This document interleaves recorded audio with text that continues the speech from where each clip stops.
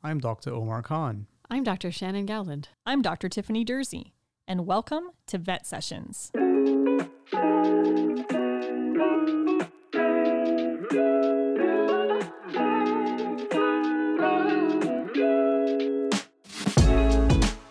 Welcome back to Vet Sessions. Today we have in-house our very own veterinary cardiologist, Dr. Shari Raheb, and PhD candidate, Sydney Banton. Welcome. Hi, Tiffany. We are here today to talk about a very controversial subject, the feeding of grain-free diets to dogs and the potential link to a serious heart disease called dilated cardiomyopathy. So before we jump in with these two amazing people from the University of Guelph, let's talk a little bit about your background and how it is that you came to study dilated cardiomyopathy and grain-free diets. So Dr. Raheb. Okay. Thank you so much for having us. As you mentioned, I'm a veterinary cardiologist here at the Ontario Veterinary College. I joined as faculty in January 2020. Before that, I did my residency and grad program, the Doctor of Veterinary Science, here at the University of Guelph as well. And my project, my DVSC project, was with the topic of canine dilated cardiomyopathy. So that it certainly is an area of interest to me. And since that time, I've been working as both a researcher and a clinician here at the OVC. Welcome. Well, that's fantastic. Great background. And then, of course, this is your second time on the podcast, so welcome back. That's true. Thank you for having me back. Of course. And then we also have in-house here Sydney Banton, who's a PhD candidate. So, Sydney, tell us about yourself. How is it that you came here to be on our podcast and work at with Dr. Shari Raheb? Yeah, thank you for having me. I am a PhD student in the Department of Animal Biosciences under the OAC. And we started working with Shari a couple years ago on a project in sled dogs, looking at grain-free diets as well. And then after that, we wanted to look a bit more clinically at dogs actually affected by DCM. So we reached out to Shari again. So we are working on a project now through the OVC, recruiting patients with DCM eating grain-free diets, as well as a healthy control group to compare to as well. Excellent. And we can't wait to learn a little bit more about that today. So for a background for our listeners, in July 2018, the FDA in the United States announced that it had started to investigate reports of canine dilated cardiomyopathy, which we call DCM, in dogs eating certain pet foods, many labeled as grain-free.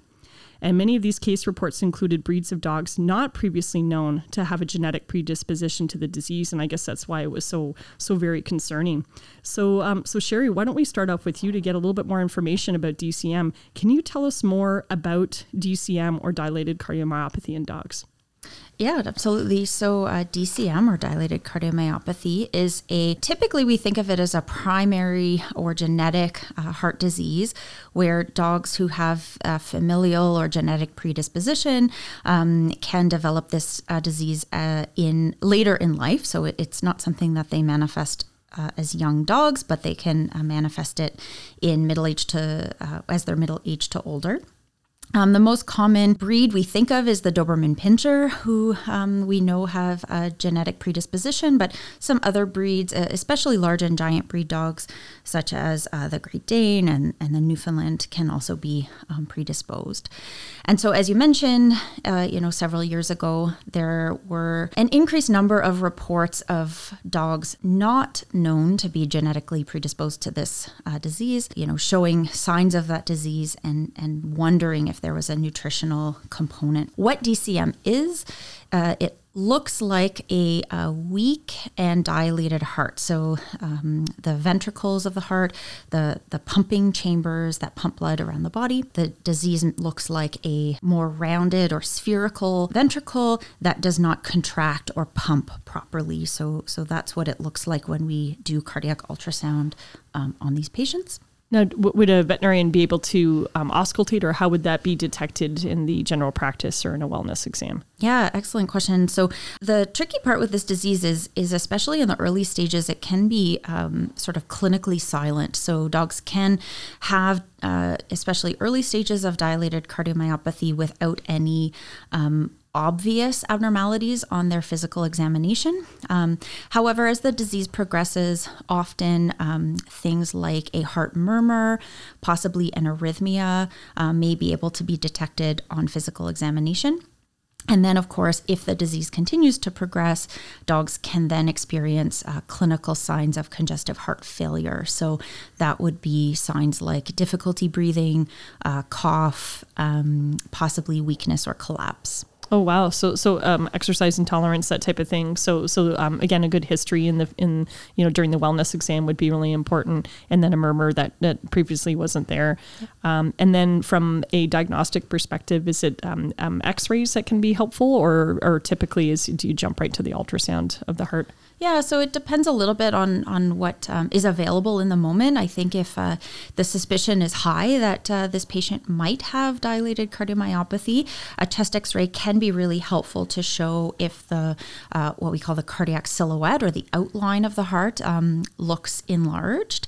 Of course, with an x-ray just being a still picture, we can't see the function of the heart. So ultimately, the sort of diagnostic test of choice will be an echocardiogram or cardiac ultrasound. We get referred patients, not uncommonly, for, having a new heart murmur, having a new arrhythmia, having some exercise intolerance, those kinds of things. And then usually the first thing we will do is an echocardiogram. Okay.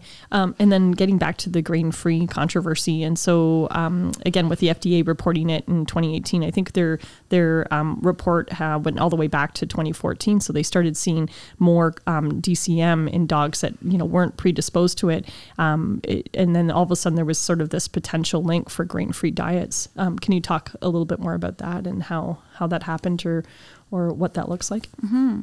For sure. So, as anyone who kind of walks through the pet store recently knows, grain-free diets, diets that include pulse ingredients. So these are things like lentils, chickpeas, peas, those kinds of things, often added to diets as a replacement for grains. These diets have become very popular recently. So Sydney can maybe talk a little bit more about consumer trends, but essentially the feeding of these diets has become a lot more popular. And so a question that I guess I have is, there seems to be an association in some dogs between the feeding of grain-free high legume diets and the development of dilated cardiomyopathy. And that has been reported, that association has been reported in several studies, many of them retrospective. But what hasn't yet been identified is why, or what is the concern?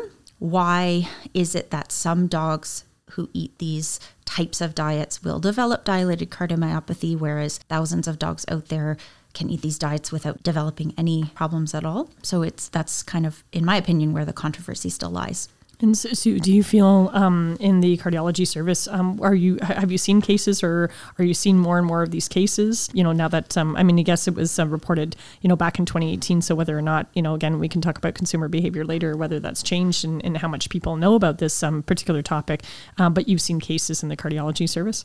Yeah, so I think there's kind of two, at least two sort of potential concerns when it comes to diet and dilated cardiomyopathy. So historically, and this goes back well before, the FDA started investigating in 2018, taurine, which is an essential amino acid, or I should say it's an essential amino acid in some species. It's not considered essential in the dog, but it is important for cardiac health. And taurine deficiency has been identified as a potential causal factor for secondary dilated cardiomyopathy, so one that's not a genetic cause.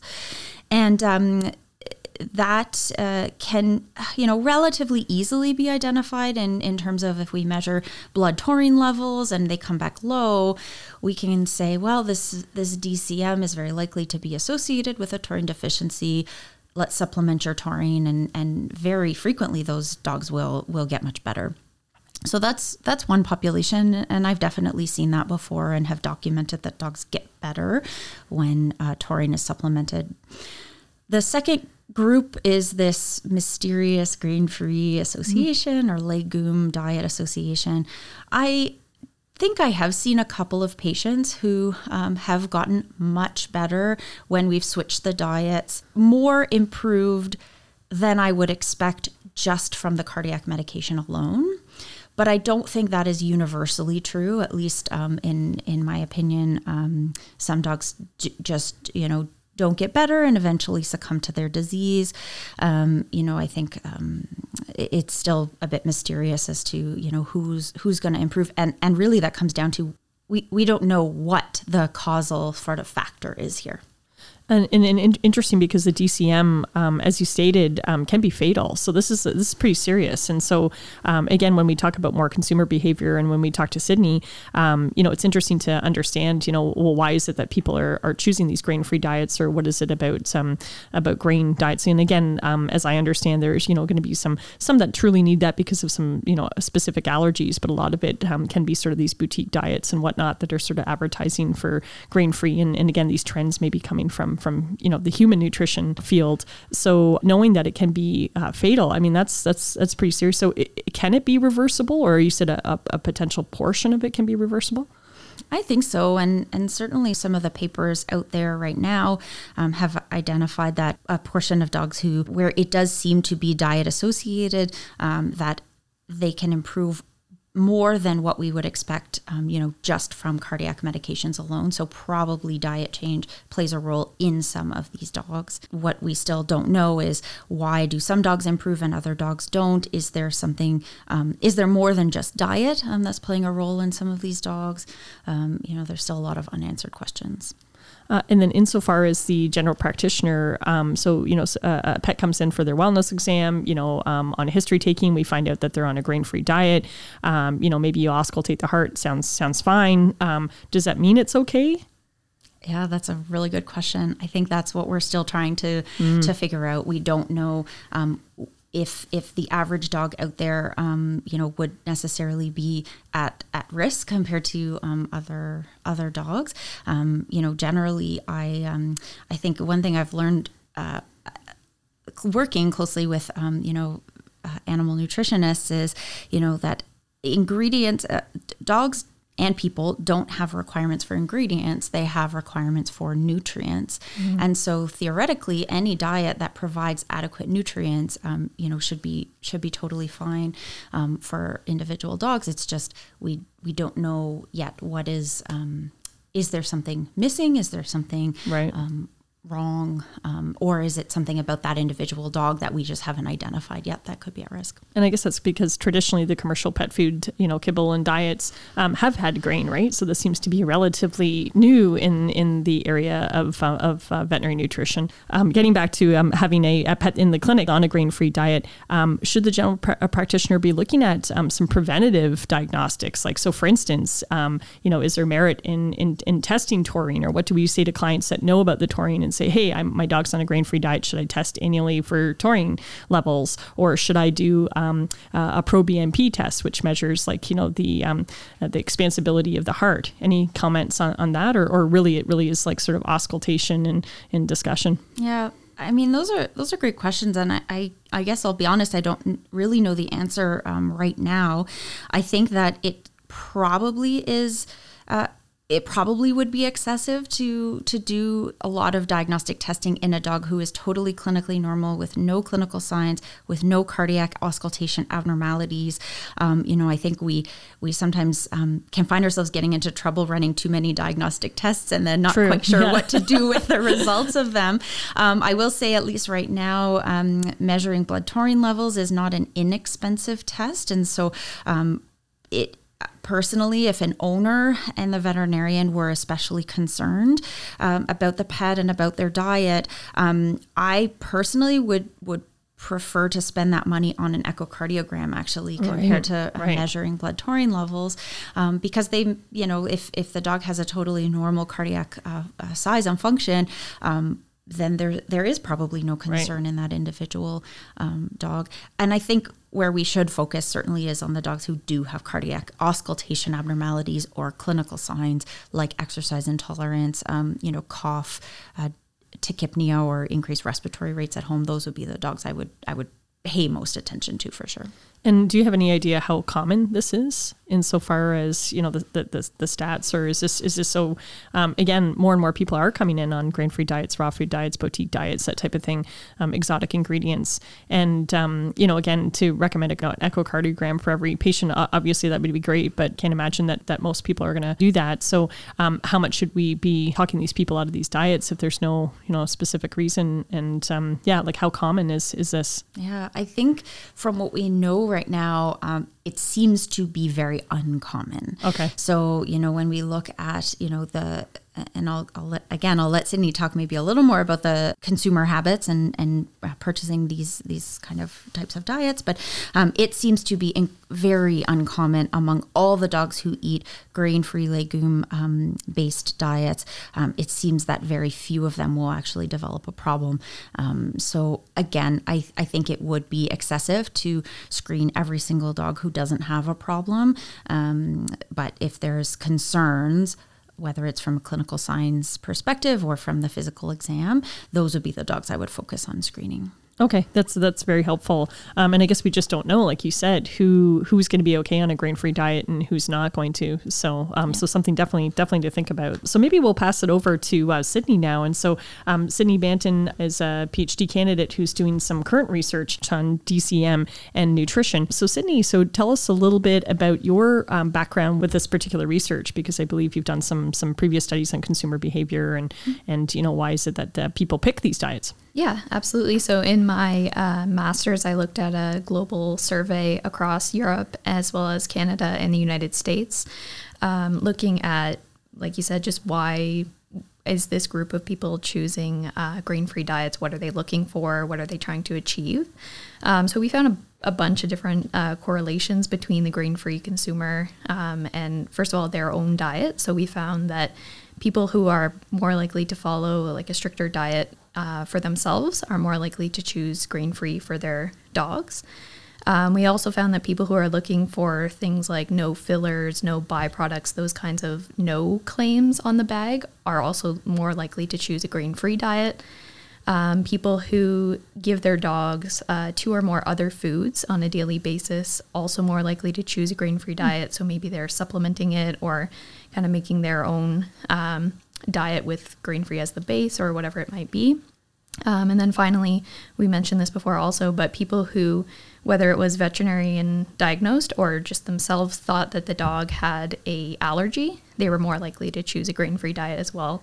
So maybe looking at sort of a therapeutic effect of grain-free for their dog's allergies as well. And then I've heard the term BEG, B-E-G, and so that's the boutique diets, exotic ingredients, and then grain-free. So I think that there was some kind of discussion about those 3 categories sort of being related to this DCM. And so so in your study, you were suggesting that a lot of the consumer behavior is coming from them. So thinking that, again, the when they make selections for themselves, that they're also selecting that for their dog. Yeah, so for that survey, we were looking just at people feeding kibble, so just a grain-free kibble, but yeah, found all of those same associations. And yeah, we asked them a lot of questions about their own diet as well. So that was where we found the association between people who are very strict, like they follow 5 or more of their own like daily regimens, were more likely to choose a grain-free for their dog. And they're making that decision based on their own information and research rather than being veterinary advised? Yeah, so we did ask where they're getting their information from. There weren't a lot of associations with that question specifically, but people were getting their information from all over, a veterinarian, online, a pet store staff, the pet food company staff, everywhere. So. Right, because obviously this consumer trend is pretty huge. Because I remember when I graduated, good on 20 years ago, I would say that most of the diets had some grain in it, and so this is sort of a relatively new thing. As and again, we do have prescription diets that are sort of looking at alternative protein sources and grain sources or no grain, particularly for allergies. But again, I would suggest that those would be pretty minimal. So really interesting when you go to the pet store now, and there's just so many boutique diets and unusual ingredients, everything from kangaroo to crocodile to legumes and lentils. Like that's something very new in my world.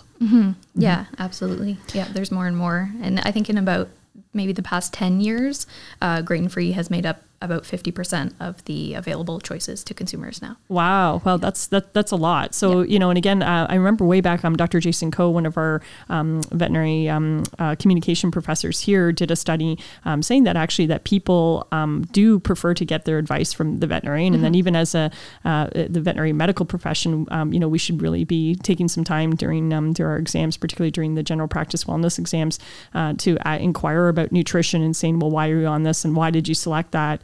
And, let's talk about that. Mm-hmm. Yeah, absolutely. I think in that question, veterinarian was the most selected choice for where they get their information from. Yeah. Oh, okay. Yeah. So that's good. So tell me about your current research now, because now you're investigating even further this link with DCM and nutrition. Yeah, so we're conducting a clinical study right now through the Ontario Veterinary College with Dr. Shari Raheb. And right now we're in the clinical recruitment stage. So we're looking for dogs specifically who have been eating and are currently eating a grain-free diet for at least the past 6 months, so the same one. And we're looking to exclude those dogs that are genetically predisposed. So we only want breeds that are not genetically predisposed to developing DCM. And so that means, again, sorry to interrupt, but so large breed dogs, so you don't want any Doberman pinschers, and you don't want the giant breeds, is that right? So ideally we are looking to get those dogs that it is a different cause. It's not likely a genetic cause. Okay. Yeah. So the grain-free there. They need to be over the age of 1 year, and they have to be presenting some kind of clinical sign of some kind of cardiac disease. Okay. At which point we would hope the veterinarian would refer them to the OVC, in which where we would start the trial there. So we would do an echocardiogram on the dog to confirm the suspicion of any kind of systolic dysfunction or DCM in the dog, and then what's pretty cool about our study is that we have a whole survey to go along with it with the owner. So looking to see if anything they're doing in the home or any of their preferences or how they store their food or how the dog sleeps at night, things like that might sort of create a perfect storm to develop this DCM. But it's really tricky, I guess, to get dogs who are still currently eating the same grain-free diet that they have been. So that's where we're looking for the owner to keep the dog on that food until they can be seen at OVC, in which case we would start, again, the echocardiograms there and take a look further. Wow, that's really interesting. And so when you say clinical symptom of potential DCM or heart disease, that could include a heart murmur or it could be exercise intolerance, collapse, coughing, that type of thing. Yeah. And if they don't have a heart murmur, is that still okay? Yeah, if there was any suspicion. Yeah, some kind of cardiac dysfunction. Okay. Yeah. And then what is your hypothesis, or what do you hope to find, or do you have any ideas of what you might find? Yeah, it's kind of exploratory because we are looking at plasma metabolomics as well. So looking at hundreds of small molecules in the blood. So those can be influenced by both diet, genetics, all different things. So we're looking to see if there's any trends there. Like, are these dogs deficient in something that we haven't even looked at before? Is there another biomarker that we can address here? Is it something else? Like Shari mentioned before, we know pretty much by now it's not really, in this case, a taurine deficiency. It can be in some cases, but that's pretty much been ruled out with the grain-free food right now. So looking at if there's anything else in the blood that might be maybe in excess, maybe deficient, we're not sure. And then really looking with the survey to see, is it something going on like with how you store your food or how you feed the dog? Are they underfeeding, overfeeding, things like that as well? So that's so interesting, and looking at the whole holistic picture, because I wouldn't have thought about that. So that's that's really neat to think that there could. I mean, and again, you don't know. So exploratory and saying what. And I like that you said the word perfect storm, because that's exactly what it sounds like, because there are many dogs obviously that are on grain-free diets that are perfectly fine. Yeah. And so why is it, in this particular dog, why is it that happens? So that's pretty neat. Do you have your eye on any specific metabolite, or is there a group of things that you think could be, or not necessarily?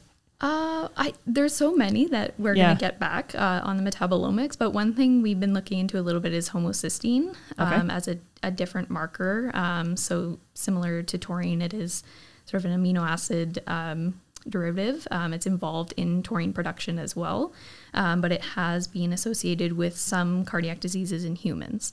So that was one that we kind of caught our eye, and we've been looking at in research for the past couple of years, not with clinical dogs though. So we are interested to see if that has any correlation with DCM.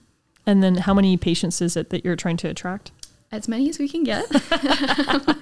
It's been tricky so far. I can imagine, yeah. But yeah, as many as we can over the next couple of years, probably. And then how can they contact you, or what? How can they get in touch with you to learn a little bit more about this? Yeah, so any veterinarian that suspects this, or even an owner maybe, our email is ovc.clinicaltrials@uoguelph.ca. So they can reach out there for more information, or if they think they have a patient that fits the enrollment criteria. Excellent. And then this is already underway, so you've already started this particular research. Yes. Okay. And then again, with the results that you get, I mean, potentially there could be a huge impact, because again, it's trying to figure out, why is this happening and what do we do? And myself as a general practitioner, trying to figure out how to advise people in the exam room is so challenging. And again, when you look at nutrition, it's so complicated. Like you said, like when you look at consumer behavior and where do people get their information from? And again, with Google and the internet and so many different opinions out there, it's trying to figure out where you get your information from. Yeah. Do you have any advice for people right now if they have a dog that doesn't really have any allergies?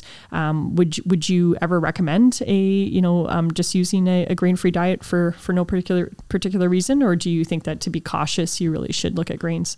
Yeah, at this point, I don't think that we have enough evidence to suggest that grain-free is causing cardiac disease. So I wouldn't, if your dog is totally healthy and you have no concerns, I would not have any problem suggesting a grain-free diet. No need to panic? No need to panic. Yeah, like Shari said as well, like majority of the dogs are healthy. It's a very small percentage, like 0.5 to 1% of dogs that are affected. So if you have no concerns, I would not have any concern feeding a commercial grain-free diet. And then for those that are trying to make the decision and say, hey, I need a new diet for whatever reason, and whether it's because it's a different life stage or potentially a new diet. I guess if you wanted to be super on the cautious side, then I guess you could evaluate and say, well, why pick a grain-free when you could pick a grain diet? Yeah, and grains and pulses are complementary in their amino acid profile. So typically if you use them together, they would be a more, like the protein quality would be higher because they have complementary profiles. Okay. But where we see the issue is when you remove all of the grains. So then you're only providing pulse ingredients and they have a different profile.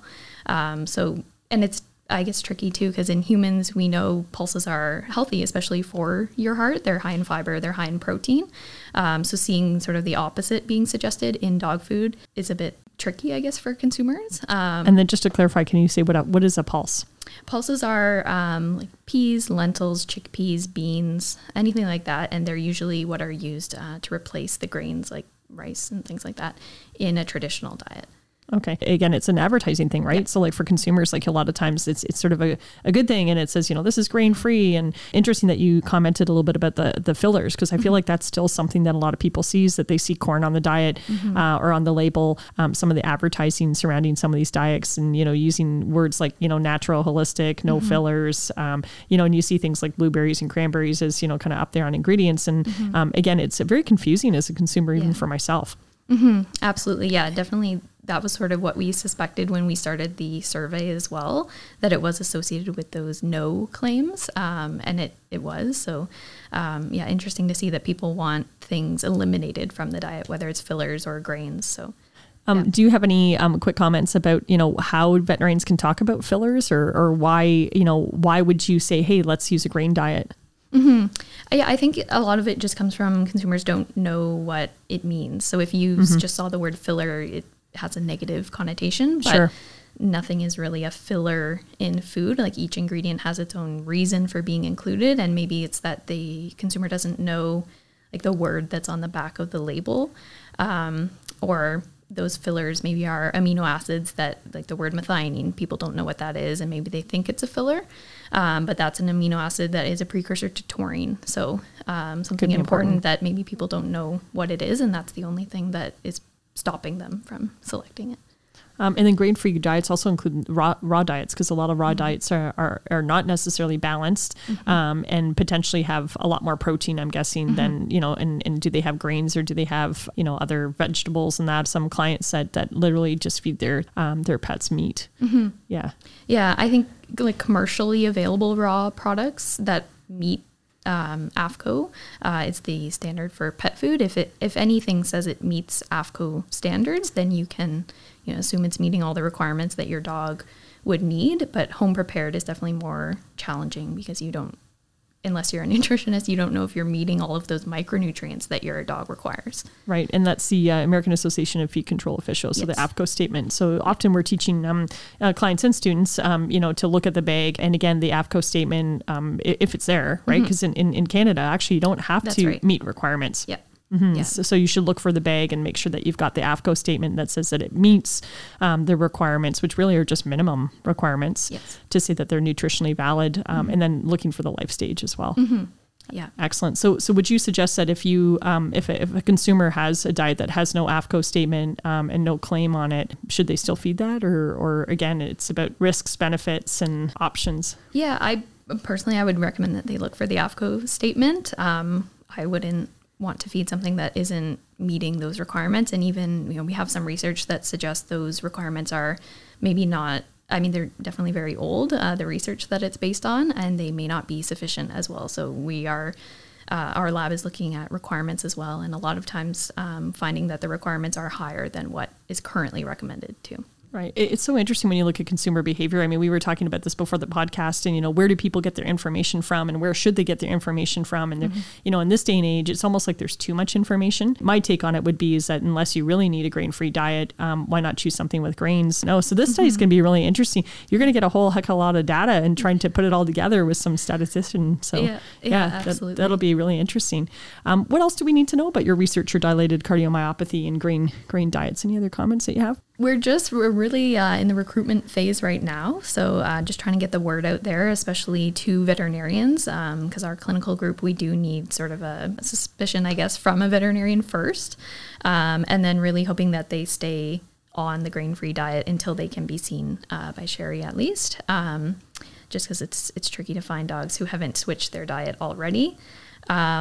The dog can also not be on any cardiac medications yet. So the whole point of our study is really getting them at that very first diagnosis before other interventions are included. And a lot of previous research, the dogs are on all different kinds of cardiac medications, which are obviously intended to improve cardiac function. Right. So it's difficult to make conclusions when they're on things that are improving the disease. So we are really trying to get at that very first diagnosis. Yeah.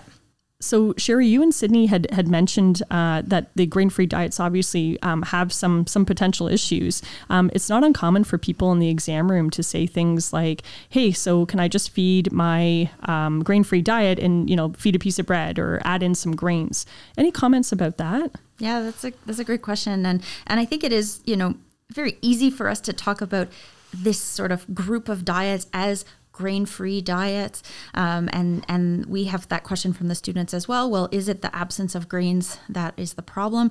And again, we don't really know for sure, but there's certainly been some theories that it's not necessarily the absence of grains that is an issue, but possibly the inclusion of these pulse ingredients.